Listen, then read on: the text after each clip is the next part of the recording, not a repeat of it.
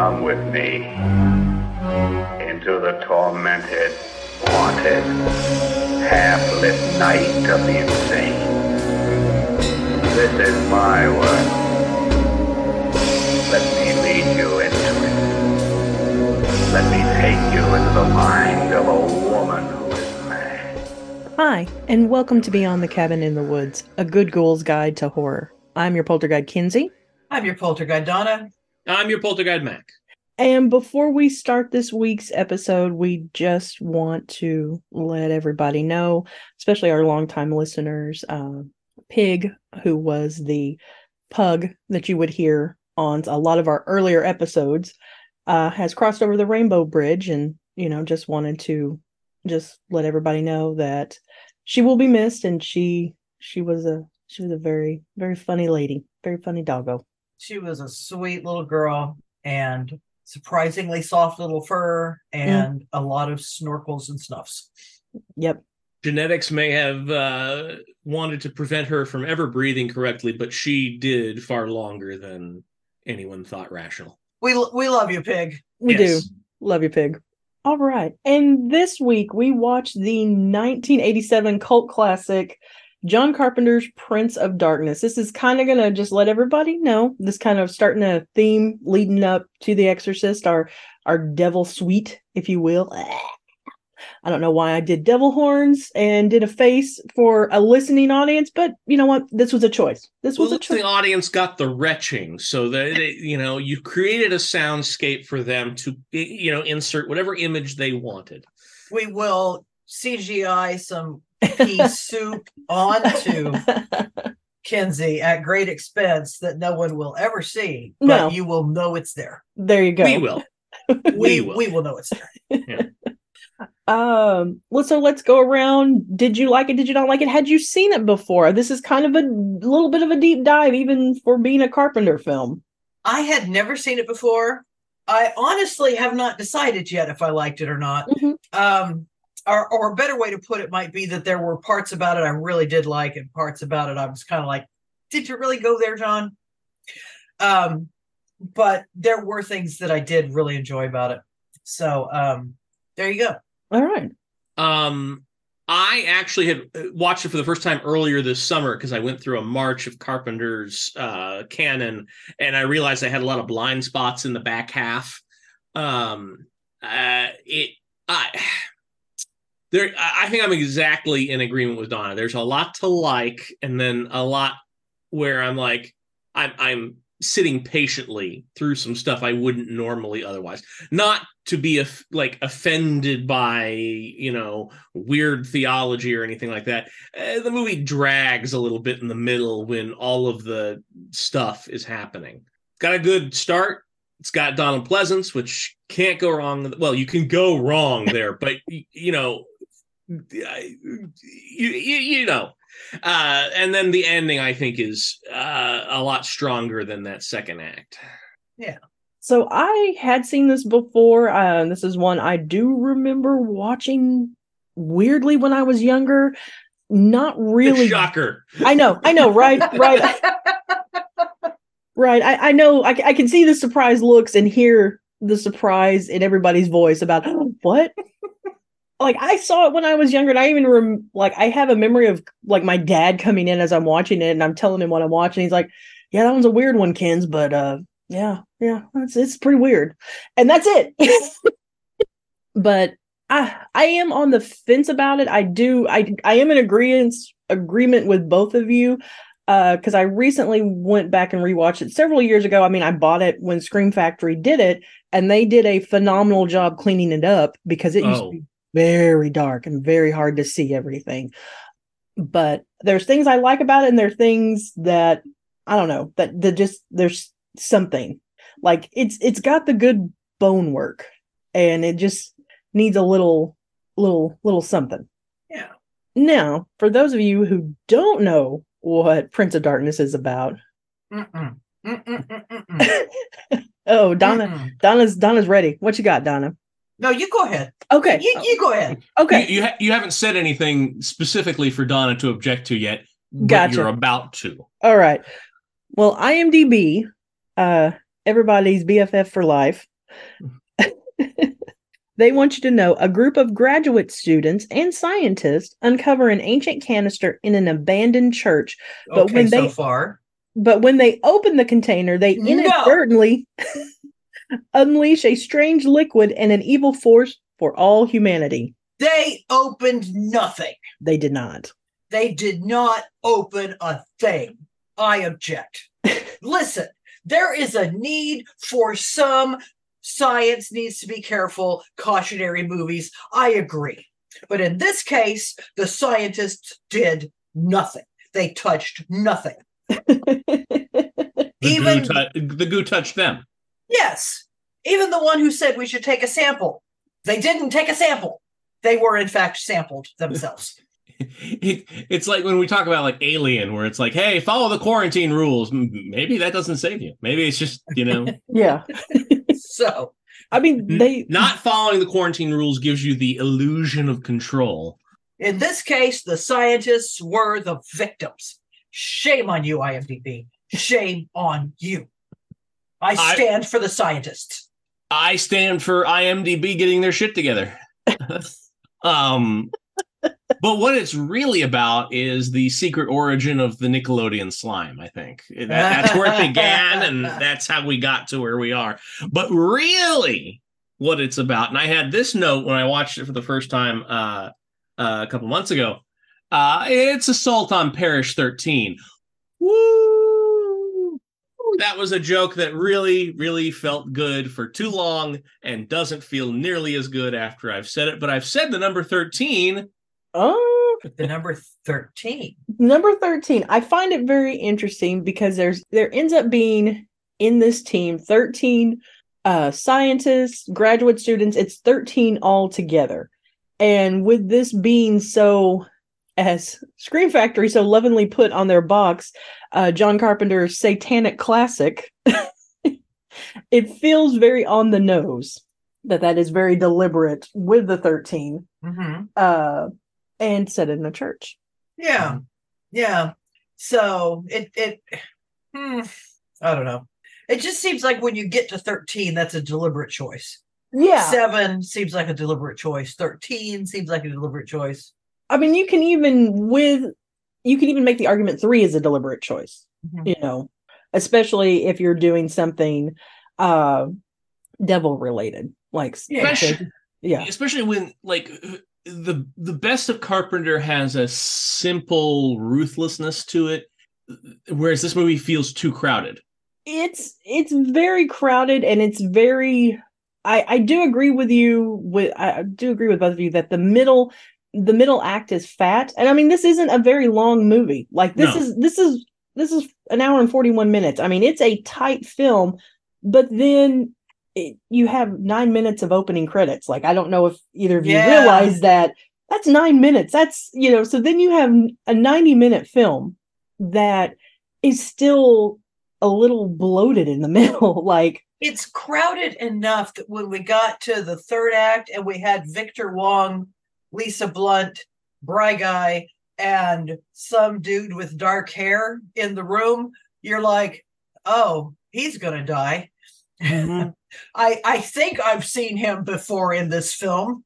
If you haven't seen them in another Carpenter film, they're going to die, or if they're not doing something, very heavy to the plot. Generic guy with the dark mullet, he's going to die. The 3 guys that were out there talking outside, they're cannon fodder. They're dead.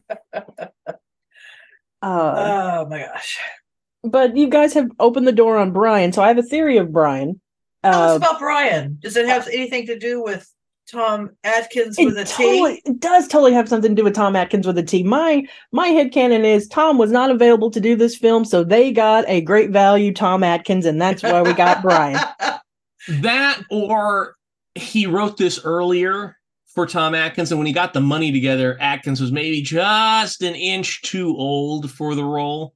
So they had to go back to the lab filled with green goo and create a new Tom Atkins, because Tom Atkins is not actually his name. It's his species. He comes from the planet Tom Atkinsia. And that planet long since destroyed, but we maintain genetic material to create Tom Atkins on order if we need to. That is an interesting idea you've expressed there. Yeah. I actually do want to veer away from Brian and Tom Atkins for just a minute, because there is something really important in this film that I need to discuss and just get it off my chest early on, and that is Dr. Paul Leahy. I have a note about him, Donna. Okay, so the first thing I need to mention is that you cannot trust the Leahys with only one E. Okay, they are a problem. The Leahys with only one E are not to be trusted. And the second thing, he was mispronouncing his own name. Okay, you may not notice that he was mispronouncing his own name, but he was not pronouncing the H. He was pronouncing his name Leahy. You got to pronounce that H. It's Leahy. Leahy. Pronounce that H. He was not pronouncing the H. I have a problem. He was not a real Leahy. And that's why I say you can't trust the guys with only one E. And you can tell because he turned in the end. I just like that both sides of the Leahy coin are pro-science. I just wanted to bring that out to you, Donna. I you know what? I won't trust, the one E Leahys, but I like that they're both pro-science, both sides. According to my mother, who was into genealogy, 2 brothers migrated from Ireland, arrived at Ellis Island, and the split occurred there when their names were recorded at Ellis Island. And there was a 1 E Leahy and a 2 E Leahy.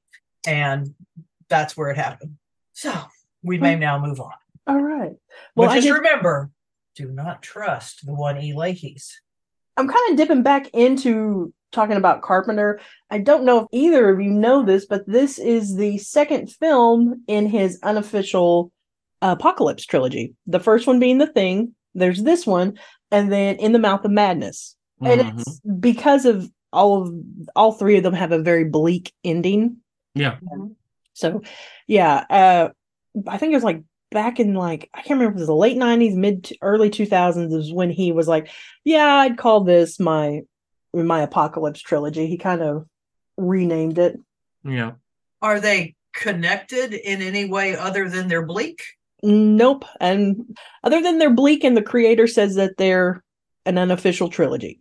Thematic trilogy rather than continuity trilogy. Yeah. Although it's certainly possible in the same way that all of Kevin Smith's movies are interrelated and take place in the same timeline, that this shares a universe with Halloween, because our friend the priest, depending on who you ask, is Sam Loomis's cousin or brother or, look-alike friend who was adopted into the family. It's a Parent Trap thing. They were twins separated. I would pay a lot of money to see 2 little Pleasances in a Freaky Friday, not Freaky Friday. No, that's a Parent Trap redo. I shot him 6 times. So my gosh. I have to say, the early scene in this film with Victor Wong and Donald Pleasance just chewing up the scenery together, that is my childhood right there, because I loved, as we all know, Halloween and Big Trouble in Little China. This is like peanut butter and chocolate together here. It's great to me. I think that may be why I give this film a lot of slack. Speaking of which, I sat through this whole movie going, I know Walter. I've seen him in something else. I really liked him in something else. And I finally had to go to IMDb and look him up to go, oh, Jesus. He's the guy from Big Trouble in Little China. Oh, my God. I was like, how did I not know that? So, very annoyed at myself. But yes, Victor Wong and Loomis together. But that brings me to another observation I had something very unusual for 1986. This was a surprisingly diverse cast. And outside of Walter making a couple of Asian jokes, like, come on, Walter, dude. Outside of Walter making a couple Asian jokes, there were no particular references to race. This felt to me a lot like a Blumhouse flick, with the diversity and the no particular reference to people's race or gender.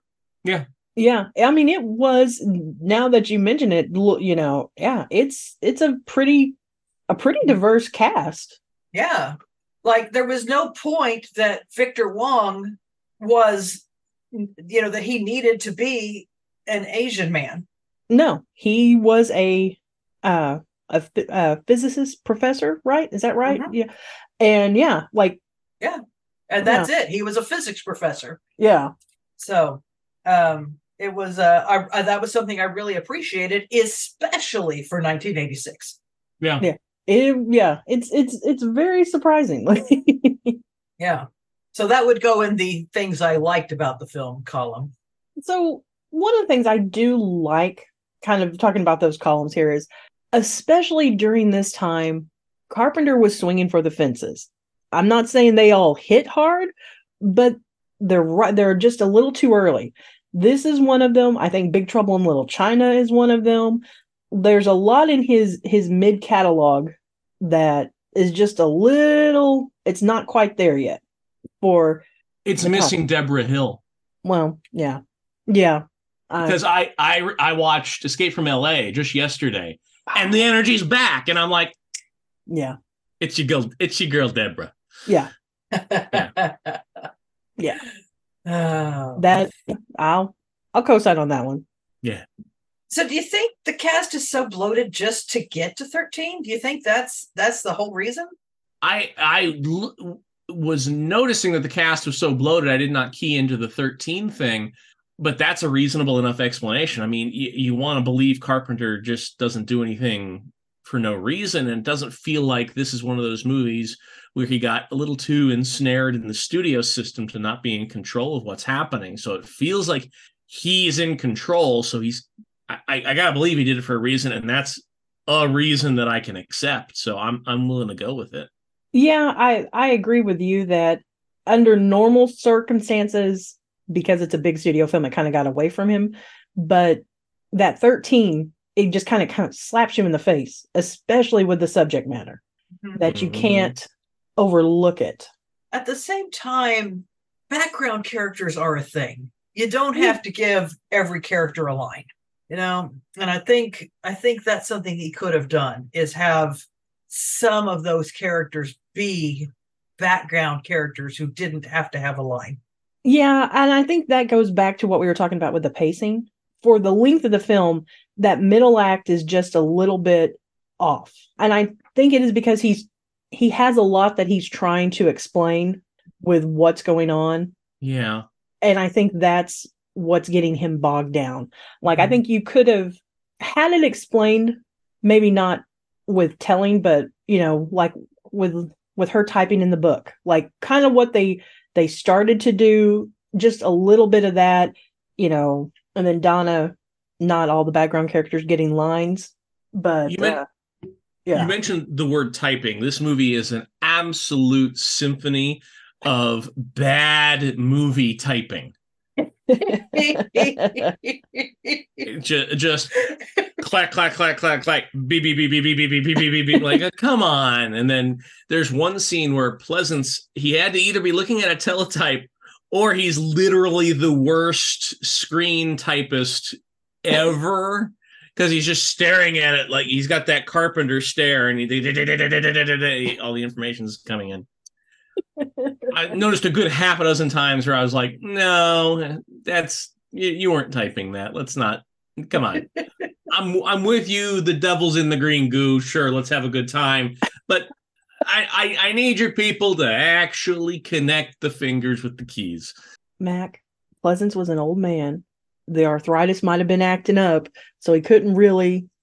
I'd have given him a pass. This was in his peak period, like blotto drunk period when he showed up on SNL asking everybody where's Gilda. Like the man's done his bid. If it was just him, but literally everyone else was almost as bad as he was at the movie typing.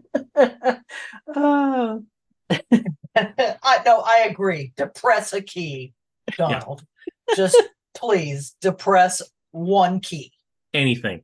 Any key. But where's the any key? I cannot find it. It is in the beyond. Shut up, Donald. Just not everything's cosmically important. Just press a button. Pressed it 6 times. I pressed the keys.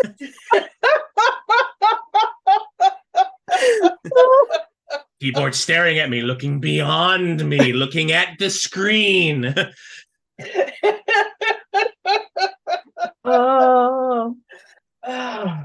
So I do love, and which also kind of definitely tells you Carpenter's headspace. I do love the priest rolling up in a limo. Mm-hmm. There is a deeply cynical core to everything Carpenter does. Yeah. And we haven't really mentioned the unhoused population that also is helping.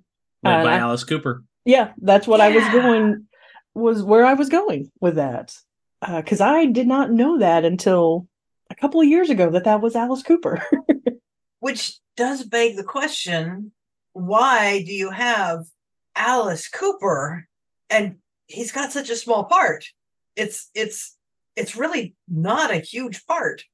You see him come out and stare at the sky a few times, and then he impales somebody on half a bicycle, and that's pretty much his part. Well, the impaling on half a bicycle, that is one of the props on his stage show that he did want used in the film, and they were like, okay, yeah, man, cool. So FYI on that, I know Mac is looking up why. Executive producer Shep Gordon, noted music producer, was Alice Cooper's manager, and he just said, hey, Alice will do it. You want to come spend a day or two on a soundstage? Yeah. Okay. And then Cooper actually recorded a song titled Prince of Darkness, which is, this might be patient zero for the popular song at the end of the film, recounting the film. The Cooper song doesn't really like. And the 13 guys went into the parish. Oh, no, there's the green goo. By the way, I had to pause the film because I was convinced the guy that got impaled on the half a bicycle was the guy from Poltergeist who pulled his face off. Mm-hmm. It does not appear to be, but I was convinced and spent some time researching that. Similar facial construction. This is kind of random, but I need to point this out here. Calder's laugh is creepy. It's still creepy. Like, I feel like this is why the guy got the job. You know what I mean? Like, because he's got a creepy laugh. And yeah. Laugh creepy for us. Oh, yeah. Well, that's the one. Yeah. Oh my gosh. Yeah. That was really good. Also, listening audience, just another good rule. If you see a homemade crucifix outside of a building that you're by, don't touch it. Just, you see it, just turn back around. Only accept like manufactured crosses. Yeah. Speaking of which, I feel like they missed a bet on that one. If that bird had fluttered, I would have lost my mind. If that bird had been alive, my brain would have. Donna would have been out. Yeah. So I feel like they missed a bet there. That would have been the end of me there. And I think that's a good point of just what we were kind of talking about, that second act. Like, there are pockets of something being really good, just like, and trying to build that creep factor. I mean, I do agree with Mac. I think he's hit the nail on the head that Deborah Hill is the missing green goo. The missing green goo. We miss you, Debbie. Yeah. No. Anyone named Debbie. Yeah. We miss all the Debs. Yep. Yeah. So, except for my stepmother-in-law. I do not miss her, although she's very much with us. Story. That's all right. All right. She's an unpleasant person. She's not going to listen to this. Okay. So can we talk about Kelly's transformation and then the final stuff with the mirror? Can we talk Kelly was the first one. No, Kelly. Yeah, the one that got marked, the blonde. Oh, the blonde. Okay. Yeah. She is not a blonde in her picture. Yeah. She was blonde for this film. Is it Susan? No, Susan was the radiologist. See, they're throwing me off because Susan is a blonde in her picture and Kelly is a redhead in her picture. Yeah. There was no hope I was going to keep these characters straight with this many characters. I've got Donald Pleasance. I've got the professor. I've got young Atkins. Mm-hmm. And Hitchcock and/or Scully from Brooklyn Nine-Nine. And that's about it. And then the rest. And Professor Paul Leahy. Yeah. Did not key into that as much as others might have. The subtitles helped. That is how I caught it. Like I had to pause. I paused so much that I went to go look up the spelling of Donna's last name to see if it was exactly the same. No, he's a one Leahy. Yep, and it is not. But no, I liked her transformation. I liked how it looked on her. Like it just that she looked like she was rotting. Like I thought it was creepy and it was gross. And I'm here for both of those things. And I liked, kind of jumping back to Pleasance, I liked that, in horror films, Pleasance kind of has a type that he's going to have all the answers. He's going to help save it. And the fact that he's cowering and hiding, like I liked that he was, I mean, I think this also goes back to Mac's cynical note, but man, that shot, the mirror shots with that hand coming through, like that is creepy. Well, to back up a minute, when we first saw the swollen belly, I just rolled my eyes. I was like, of course we're going for a pregnancy thing. Oh my God.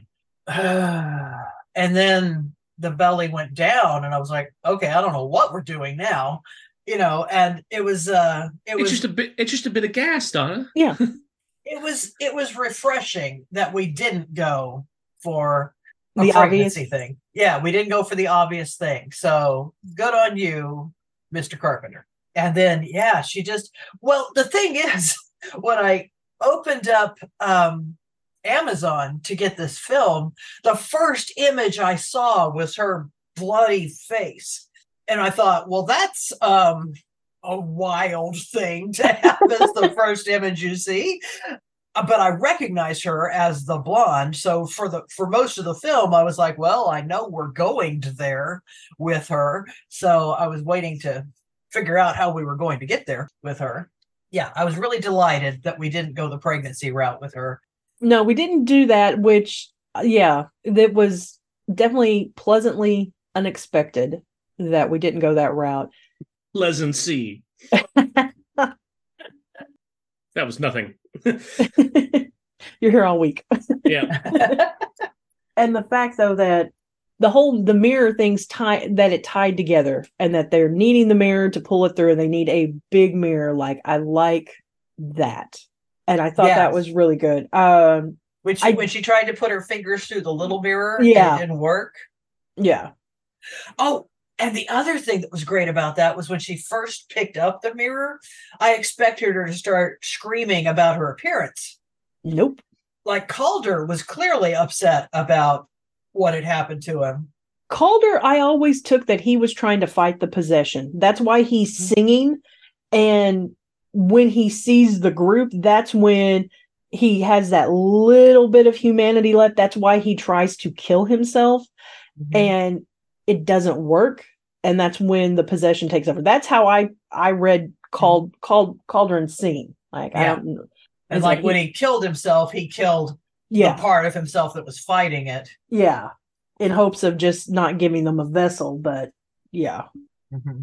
But again, they didn't go with the expected thing of the pretty blonde girl screaming because of what had happened to her appearance. No, she was totally on board with it and was looking for a mirror. She was on mission. Yeah. So, and then she went and found the mirror and was trying to do what needed to be done. Yeah. So I do have to ask Donna real quick. Did your inner Southern Baptist girl seize up when it said Jesus was an extraterrestrial in this? since we have talked about her before, that is why I have to ask, and that is a gonzo thing with this film. I mean, and there's a lot of gonzo-ness with this film. There is a lot of gonzo-ness. No, of the things that bothered the little Southern Baptist girl deep inside my head, that was the least bothersome. Okay. I think because technically that could be applied All right. to a supernatural being. Extraterrestrial could actually be appropriately applied to a supernatural being. Okay. Not of this earth. All right. There you go. So that really didn't bother me. Not necessarily sacrilegious. Yeah. Yeah. Okay. All right. Like I said, I was just curious because I had forgotten that bit. So when it came up, I was like, oh, I need to ask Donna about that. Yeah. No, I was okay with that. Some of the rest of it was a lot more bothersome. Okay. Because if you're that deeply bothered by what's happening in this movie, buckle up. We're in for a run here. Yeah. This is woo, buddy. Do we have anything else, gang? I don't know. I could talk about 80s computers and movies and that sort of thing, but I think I already talked myself to death on that with the screen typing. Did anyone, speaking of the screen typing, did anyone want to go steal one of those nice clicky-clacky keyboards? Oh, I've got plenty of them myself. So yeah, clicky clacky is important. I really did kind of want one of those nice, clicky clacky keyboards because I don't have one anymore. Yeah, no, those are the best. But also like 80s, I miss that aesthetic of 80s computers where it would show up like Mother in Alien is sort of the peak of that. Like we go into with Alien, you'll go into those universes again, but all the computers are updated even in a prequel. Like, why can't we go ahead and make a movie where the computer is just old bullshit that would never run a spaceship?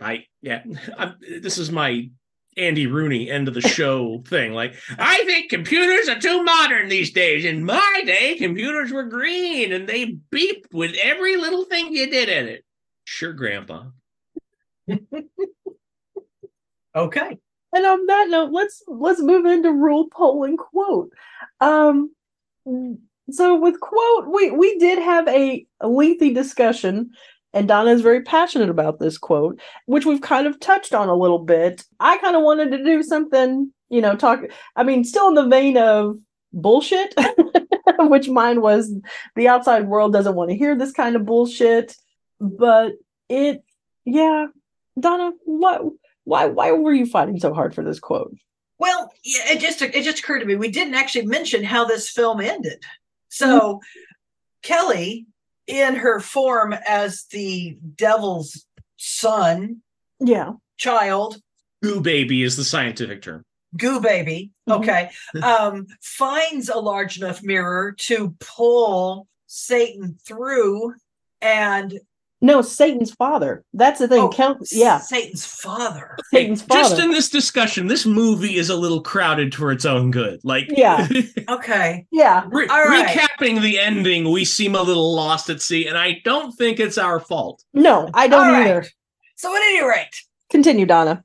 So, possessed Kelly is pulling the great hoof-handed awfulness through the mirror when Catherine comes running down the hall and finds Wish.com Tom Atkins fighting one of the possessed and hoof-handed bad guy coming through the mirror. Takes a lot longer to decide which problem she should deal with than I feel like she should have. It feels to me like there was an obvious choice there. And then she flings herself through the mirror with Kelly and hoof-handed bad guy. Priest Loomis flings a fire axe at the mirror, shattering it and sealing everybody on the other side.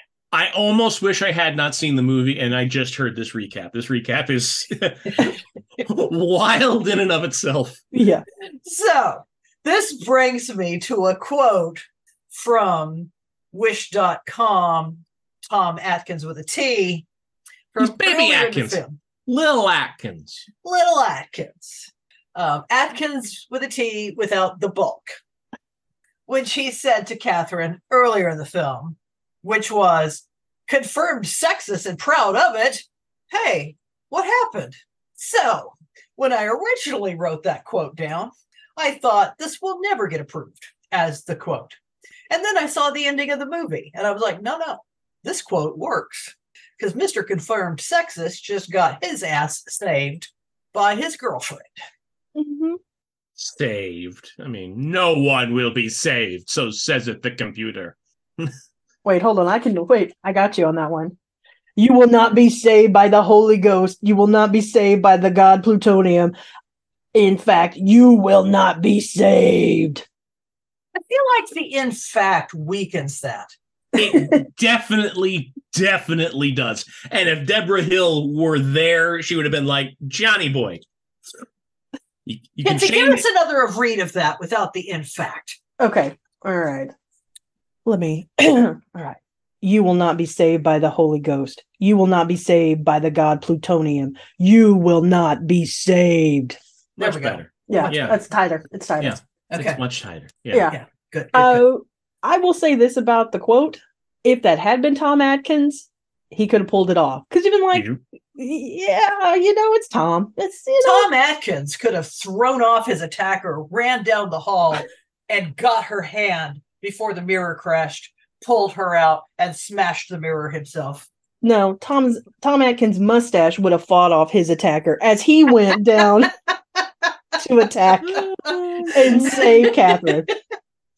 See, John, you should have got Tom Atkins with a T. Or you should have made it 10 years earlier. Yeah. Either way. Yeah. Maybe even 5 would have let Atkins fit in there. So I'm just going to ask any woman, and that includes any person who identifies as a woman. I just want to be clear about this. Right. Any woman who is looking at a man who says to them, I'm a confirmed sexist and proud of it, what your reaction is going to be and why he might say, hey, what happened? Because what happened is most likely you are a lot less flirty with him. I know, I would be. Unless it was Tom Atkins. Listen, Kenzie, cover your ears. For the record, Kenzie is covering her earphones, and that has not changed any operative situation. He's not my type. I'm into him as an action hero, but I'm not going to bed with him. He has a horror movie Charles Bronson-esque grit to him, but not into that other guy either. Yeah. On that note, Macula, you got a rule. Don't go out for extra credit, kids.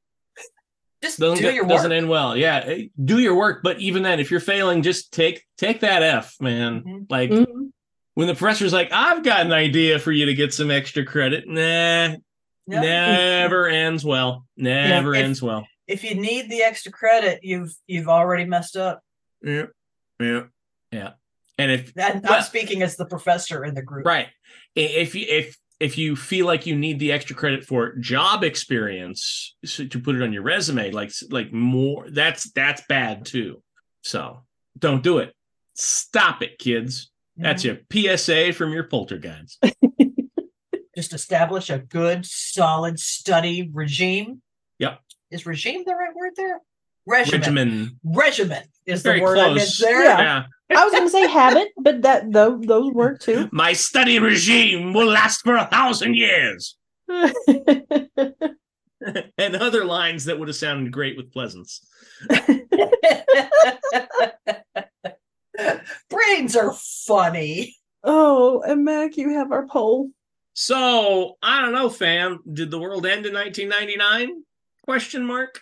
We are in the darkest timeline.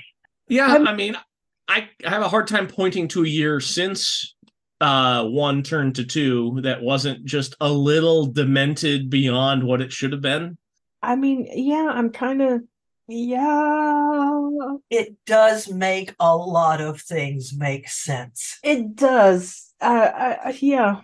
I mean, the disturbing thing is that the crazy ass shit that happened in the first few years of the new millennium seem normal to the crazy shit that's happening now. Here's the thing that's going to keep you up at night. Not, young Atkins turning around and, seeing Goo Baby Girlfriend all ready to go. In 20 years, are we going to view now as relatively normal? Oh, yeah. We're going to look back on now like a former president having a mugshot and go, that's fine. Yeah. That's I mean, it was weird at the time. Well, I remember that, but compared to now, I'd take that in a minute. Oh, God, that's terrifying. That is terrifying. That's the thing that frightens me about everything. Carpenter, call me. We can write a deeply, deeply pitch black cynical script about just what is happening and what will happen. And if you want to throw some goo babies in there, that's fine. Atkins is still alive. Pleasance is dead. We'll roll with the punches, baby. Okay, I gotta get us a palate cleanser. Let's jump into Happy Place. Oh man. Because we went as dark as the movie. We did. That's true. Yeah, it was on theme. We read the room. We understood the assignment. Mm-hmm. Okay, I'll go first on Happy Place because I wrote mine down. So my Happy Place is Ahsoka has finally started, and we're getting to see that. And I'm here for all of it, not just for the whole Grand Admiral of it all, but yeah, Ahsoka started, and I'm you sure? You sure you're not just there for the Grand Admiral? I know about your Thrawn thing. It is a lot. It does do a lot, and but I'm intrigued. This is an area of the Star Wars lore that I am intrigued by because I don't know what's going to happen. And for someone that has been in the fandom basically since birth, this is exciting. I don't know what's going to happen. So that's my Happy Place. Okay. I'll tell you something that I am excited about. Okay. Is that when I saw the Demeter, there was an advertisement about 2 movies that were having their anniversaries that were going to be back in theaters. Mm-hmm. And one of them was Christine. And I'm pretty excited about that. Yeah. Maybe not one of the best Stephen King movies ever. Or even the best John Carpenter movies ever, bringing it back to. Bringing it back to John Carpenter. But I'm pretty excited about it because I liked that movie. I liked the music. I hated the line, I hate rock and roll. But otherwise, I liked that movie. Have we done that? We have not. Maybe we should make an event of it. Possibly. Mm-hmm. So anyway, I'm kind of excited about that. What you got, Mag?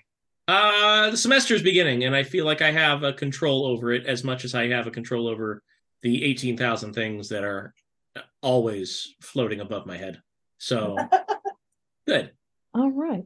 Well, you can find us right now. We're on most of the social medias. We are on Instagram and Threads at Beyond Cabin in the Woods. Facebook, same thing. We also have a webpage.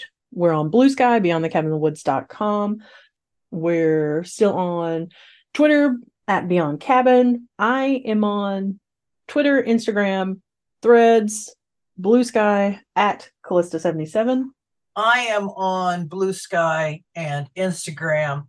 On Blue Sky at dragongoblin.com, and on Instagram I'm Dragon Goblin. In both cases, there is no I to be found. I am at partyapocalypse.bsky.social or .social.bsky. I got to get that .com thing working on bsky, but it's the same handle anywhere. Party Apocalypse there. Party Apocalypse everywhere. Spoutable, and that's the only 2 places I'm hanging out right now. The Twitter page still exists and it'll probably stay up, but it'll be difficult to get me to interact there at all. The website, partyapocalypse.com, has this podcast and other fine podcasts, including The Holodeck is Broken, Disorganized, a Criminal Minds podcast, and full runs of Friendables, 2 friends talking about Hannibal Lecter, As the Myth Turns, and The Fourth Wall. The end. Thank you to our editor, Billy, who always makes us sound very professional. We do appreciate it. Love you, Billy. And thank you for listening. Please rate, review, and subscribe to us if you aren't doing so already. Mash that button. Both of them. Both the buttons. Mash them. It's a mashing kind of week. Yeah, just mash them. And don't read the Latin. But if you do translate it very quickly on a computer, it'll beep every keystroke you have because that's how things work back then. Clickety clack. Clickety clack. Clickety clack, beep beep. Clickety clack, beep beep. Do you know what horror is?